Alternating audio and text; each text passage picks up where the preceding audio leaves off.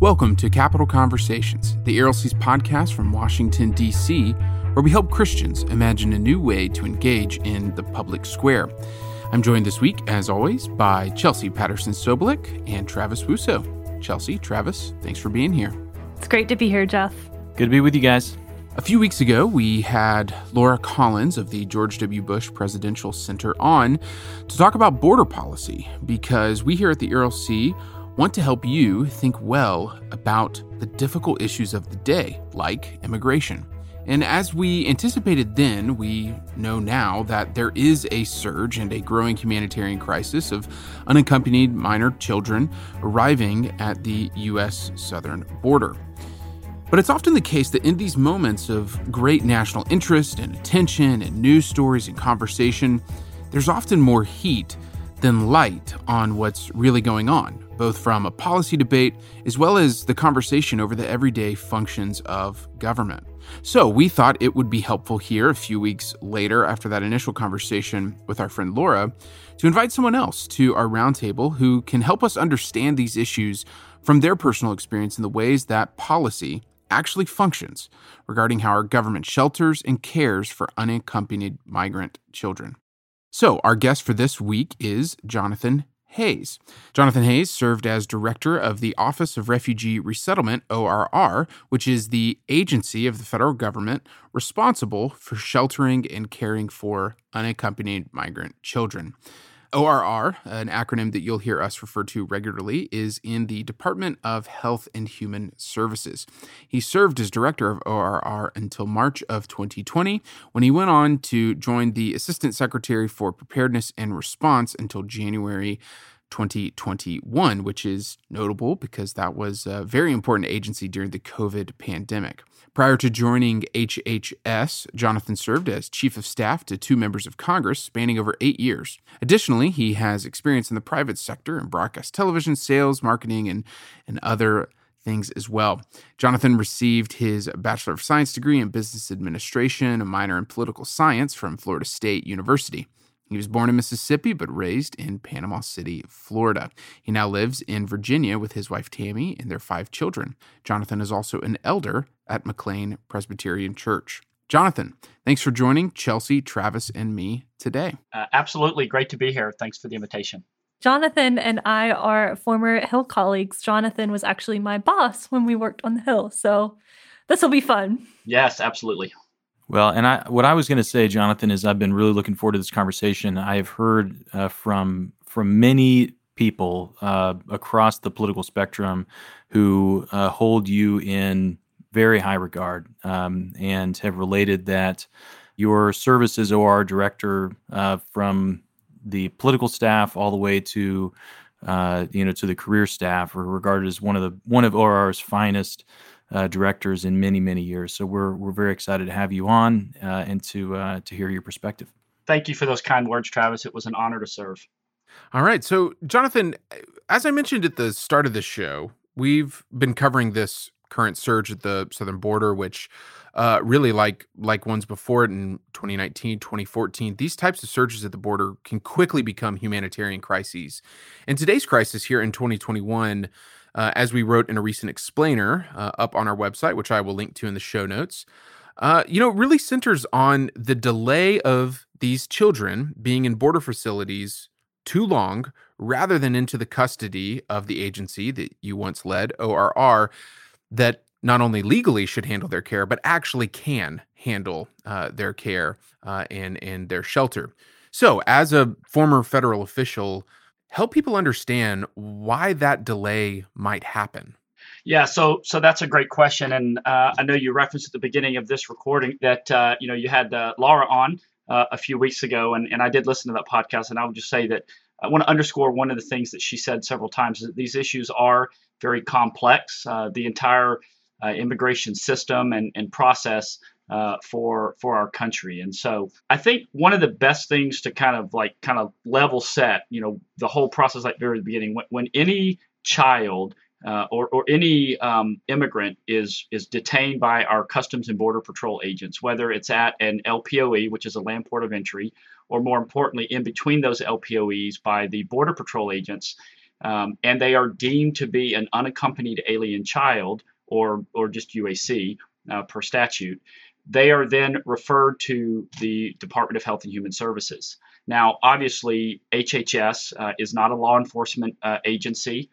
We don't make any type of laws regarding immigration or enforcement of said immigration laws. And so it falls to DHS, and specifically the Customs and Border Protection folks, to identify them as an unaccompanied alien child, and then refer them to HHS at ORR so that we can then assign them a shelter so that we can provide care for them, and then seek to find a sponsor for them to stay at while they wait their court date for either asylum claim or to try to get appropriate status and relief through an immigration judge at the Executive Office of Immigration Review at Department of Justice.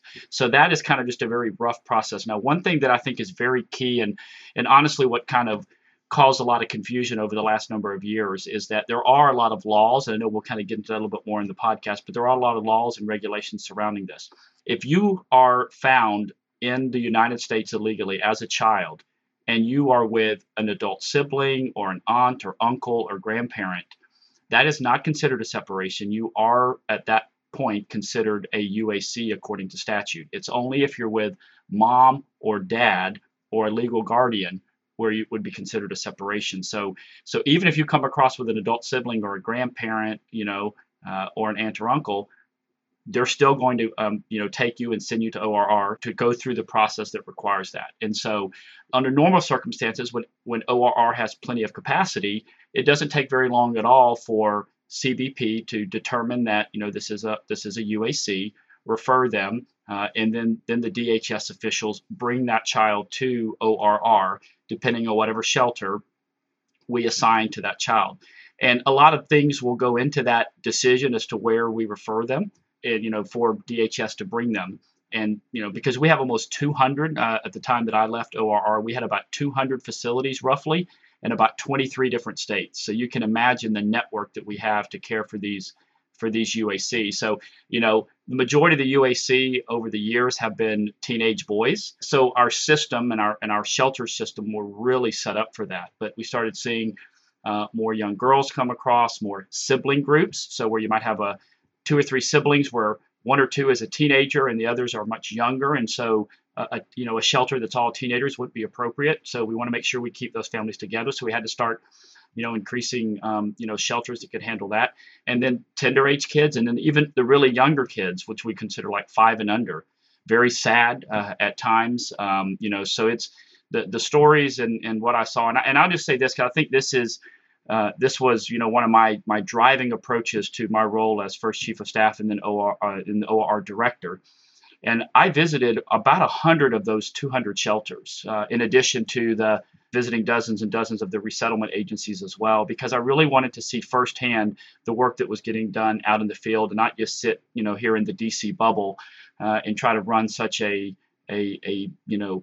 complicated and intense and very deep program that, as you all know, 2017, 2018, 2019 had a ton of visibility and pressure on it, from Congress, from the media, from advocacy groups, from local and state officials. And so, a lot of these shelters, again, about half of them, I saw firsthand. In fact, many of the more high-profile ones, I made 5, 6, 7, even a dozen trips to them. So that's kind of the rough process, kind of like how it works. And, once the child comes into to OR care and custody, they undergo rather a full IME and initial medical exam. And that's very important too, to make sure that the child, if there's any immediate health needs we need to take care of, we will absolutely provide that. And also want to make sure that there aren't any infectious diseases, most often flu or tuberculosis, before we put them into the general community of that shelter, potentially putting other kids' health at risk as well. Yeah, Jonathan, thank you so much for that overview. I want to kind of zoom in on some of the things you said, just to kind of define the terms for our listeners. So can you walk us through when a child is received by ORR? What happens first? Where do they go first? Are they first taken to that medical facility? Are they first taken to the shelter? What are those shelters like? Can you kind of walk us through what the very next step is? Again, one of the main deciding factors is, when a child is received by ORR, when they are received by ORR, what is the information we have on the child from DHS? Now, as you can imagine, if the numbers in their care and custody at DHS and the numbers coming across the border are much lower, then obviously the DHS officials have more time to spend with that child and get more information. So the decisions that we make as far as referring from ORR's perspective, what shelter that child will be referred to, is dependent on the information that we have from the field, from the DHS officials. So as you can imagine, a lot of times we don't have a ton of information other than age and gender, and if there's any real glaring medical issues or concerns. So when a child arrives at whatever facility we refer them to, DHS will transport them to them, and then at that point, ORR accepts custody of that child. One of the first things we want to do is make sure that they're comfortable. So that usually, relates to a hot shower, a good meal, and a good night's sleep. Unless, of course, there's any real immediate medical needs that need attention. That's typically how the children arrive. And almost all of our shelters have the ability to do the medical care on site. Some of the smaller ones have, contracts with local pediatricians who come 2, 3, 4, 5 days a week, depending on what's necessary and appropriate to schedule. But most of them have at least nurses on site 24/7, especially some of the more medium and larger size facilities. So the IME, the initial medical exam, will be performed on site there for the most part, because we want to get the child into the general community and schedule the shelter just as soon as possible and begin the process of finding them a family to unify with. So you mentioned a few minutes ago, you look for sponsors. Who are these sponsors? How does ORR locate them? Can you walk us through that process a little bit? Some of the children arrive, obviously, with a piece of paper already in hand with, hey, this is where, my uncle's in Chicago or my grandfather's in San Antonio, and this is where I want to end up. And so that makes it very easy. But a lot of times we found out more about the children once they arrive in our care, and our case workers and our clinicians start spending time with the children. We learn more about their story, and so and then that process can be something that can take place in a couple of 2 or 3, 4 days, and they're already on the way to that family member after the background checks and stuff are done, to some that can take several months. And so it's a very different process. I will say one thing that's important is we kind of classify the children into 4 different categories, because relationships with certain family members is different. So we kind of classified category 1 is the sponsor is going to be like a mom or a dad or like a legal guardian. Legal guardianships coming out of third world countries in the Northern Triangle are very rare. So usually it's mom or dad. Category 2 is a more closer family member, but not to the mom or dad level. So that would be aunt, uncle, grandparent, or adult sibling. And then a third category is a more distant family member, anybody that I didn't really already describe, or a family friend where a relationship can be established and confirmed. And then, unfortunately, category 4 are children where there are no identifiable sponsors here in the United States. And during my time at ORR, anywhere from 20 to 30%, even a couple of times over 30% of the children in our care at the time were category 4, which means, again, no identifiable sponsors in the U.S. And that can make it very difficult to find them a sponsor and get them out of our shelters as quick as possible and in with family or friends. And I'll just say there were a small number of the children that, once they came into our care and got to know the case managers and the clinicians and the youth care workers that care for them at the ORR shelters, they opened up more about, their journey, their childhood, their family back home, and then eventually would admit, yes, I do have a relative here. And so then that process can start. But really the bulk of those category 4s truly are children without any sponsors identifiable in the United States. So, Jonathan, that is, I can't imagine what that is like for a young child to arrive in a new country with no family here. What happens to those kids when a sponsor can't be located? So if it's a child where there truly is no identifiable sponsor in the U.S., then their time with HHS could be longer, and so that has an impact on the average length of care. We kind of look at a couple of metrics generally when I was in the role of director, and one of the things we're always concerned about is, okay, what is the average length of care considering the entire community of children that were in our care at a time? And so we always wanted to see that. When I took over, in as director in late November of 2018. That number was around 90 or a little bit over. And when I left, we got it down to around 40. So we more than cut it in half. And very proud of that, because our belief and my belief, both as a government official, but also as a Christian, was that children need to be with family. That's the best place for them. But for the Category 4s, unfortunately, some of those kids, there were a few that had been in our care for like 6-7 years, pretty much grown up. But one of the things we might try to do in that situation is put them in what we call TFC, which is temporary or transitional foster care. We had both, foster care beds across the whole ORR network. Some of them are TFC or transitional foster care, and then others are LTFC, which is long-term foster care. The difference is, in order to go into the long-term foster care option, you had to have the potential for or already identified legal relief down the road, because when you go into long-term foster care, you get more plugged into to the local community, or into, just like you would with a sponsor, and schooling, and because again, there's some potential legal relief down the road. With a transitional foster care child, you're going to stay with that family, pretty much all the time, but Monday through Friday, or like during school time, they come back to our facility where we run a program for that, and we do the schooling and the case management and the clinical work there. So pretty much would bring them to the ORR shelter like they would take them to school. But other than that, they're staying with the family, nights, evenings, weekends, and regular family type travel. Jonathan, I've got a series of questions for you just about the laws surrounding some of this stuff. But to sort of pick up there, are there, for Category 4 kids, these kids are not eligible for adoption, correct? That is correct. And I'll say, there were some in the advocacy world that pushed for people to be able to sponsor them without any family connection or any family relationship.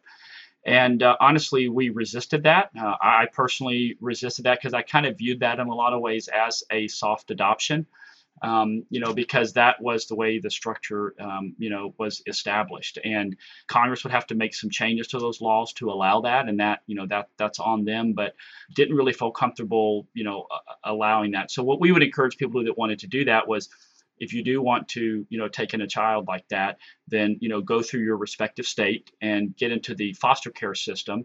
And we were more than happy to identify, which grantees within that state, had foster care systems and were working with ORR in that regards. But no, there is no opportunity to adopt these kids. We never, at ORR, we never stopped trying to figure out, okay, is there family? Okay, well, if there is no potential for getting any type of legal status here in the United States, okay, what are the opportunities to maybe get them back to their country of origin?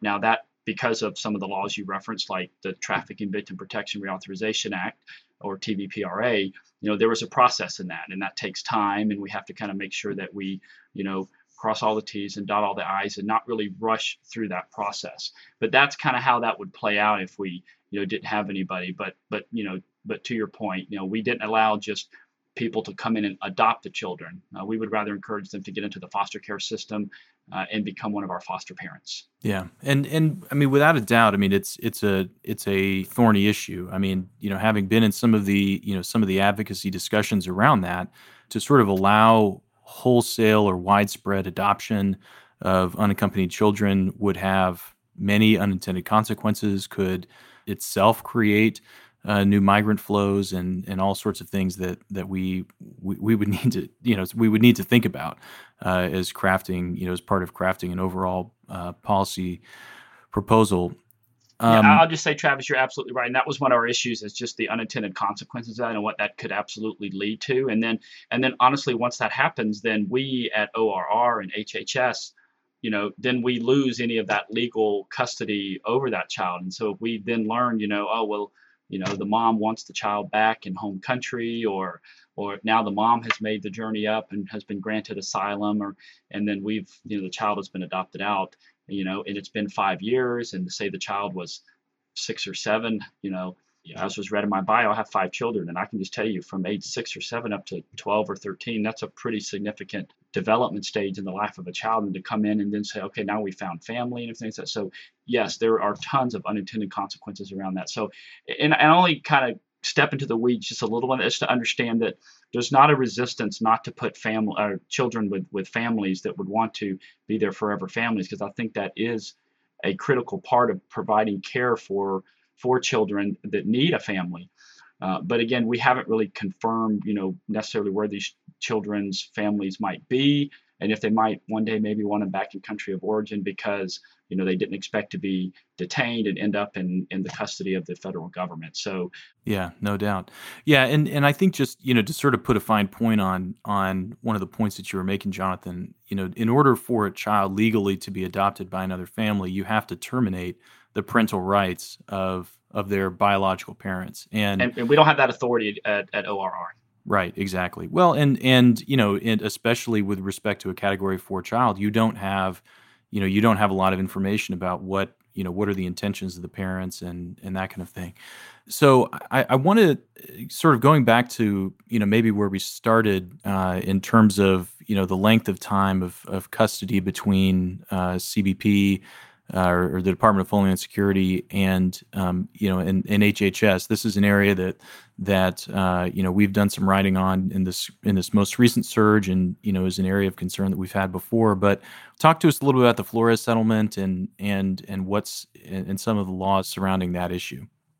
So so there are a ton of laws that guide all of that, and even the Flores Settlement Agreement, which is basically an agreement between several advocacy groups and the federal government.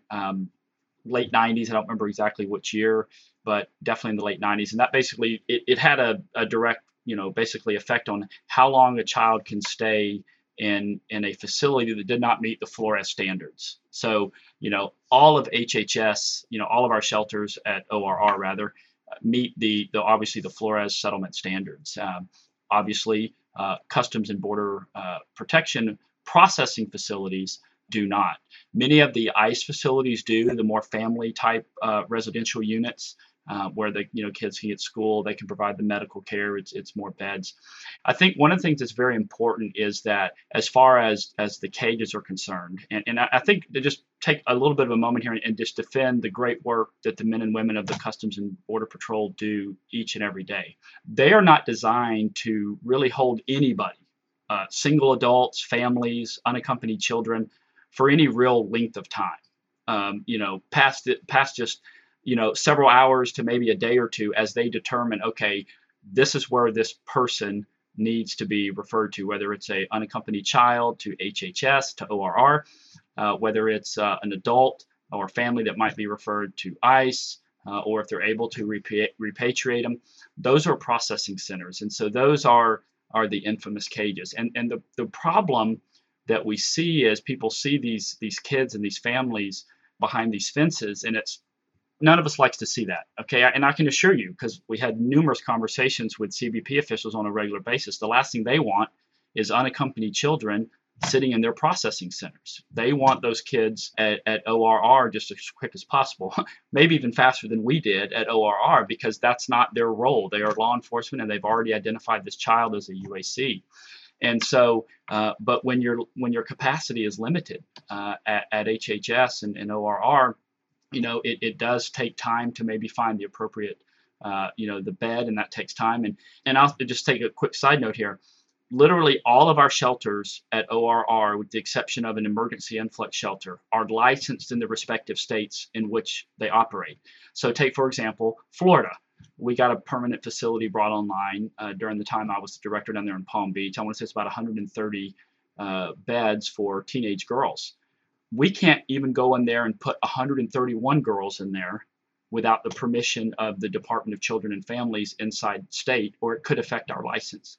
But I just think the point is that these, the Border Patrol processing centers are what they are, and they're not meant to hold anybody for any real length of time. It's a processing center. But the alternative is, if you don't have a bed yet at ORR or an available shelter, I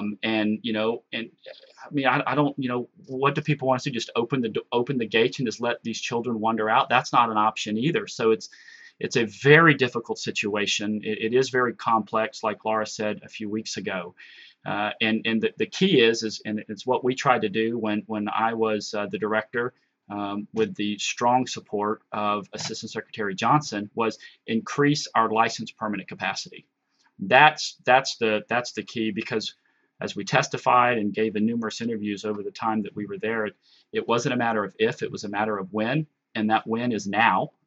We knew there would be another surge eventually, and so I know that our Customs and Border Protection professionals are in a really tough spot right now.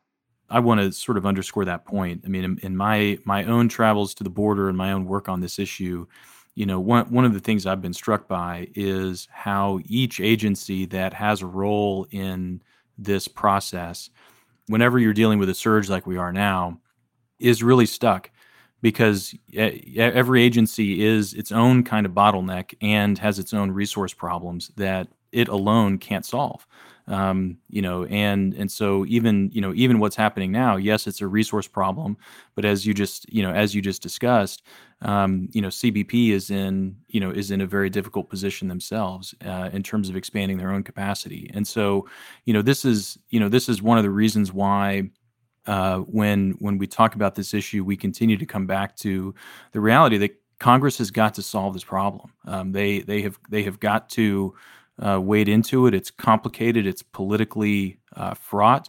There are political landmines all around here. But I think we all can agree, regardless of where you sit on the political spectrum, that what we have right now is not acceptable, and we've got to fix it. Absolutely. So, Jonathan, as we are wrapping up, we've talked a lot about government's role and responsibility in caring for these children. For our listeners whose hearts are burdened for these migrant children, how can they help? Where would you point them to be able to help these children, or help migrants crossing the border?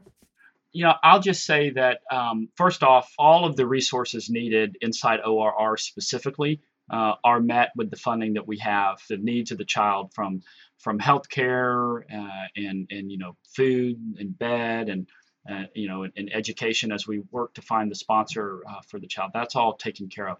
But there are ways. We kind of talked earlier in the podcast about some of the children that where there are no identifiable sponsors in the U.S. If you want to get into the foster care system of your respective state, and they can let you know which one of the ORR grantees facilitate those both transitional foster care or temporary foster care, and also long-term foster care options inside the respective state. I think that would be huge. As far as the migrant facilities, I'd have to defer to my colleagues at DHS to see how they could potentially help along the border with some of the crisis and the needs there. But getting back to the complexity of it, I think that it is a very, definitely a very broken system. And I would say one thing that we can all do, especially as Christians, is realize that and I think that this has kind of been, in my opinion, this is not necessarily reflective of any HHS or former ORR officials.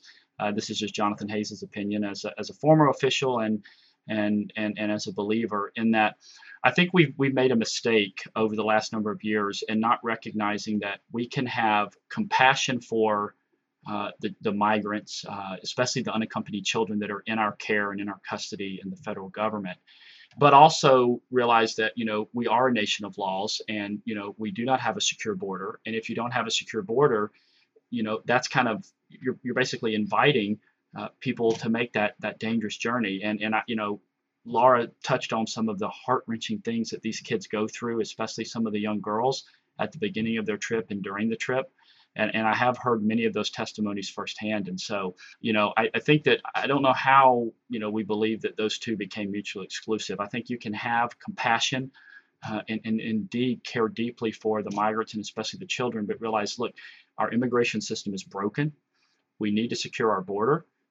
And one way that Congress might consider doing that is, okay, let's maybe secure the border, but how can we make the path to seeking asylum, getting legal status through more of the Department of State and PRM over there, Population, Refugees, and Migration, and the whole process to that, elevate the number of legal immigrants and refugees that come into our country, and then secure that border.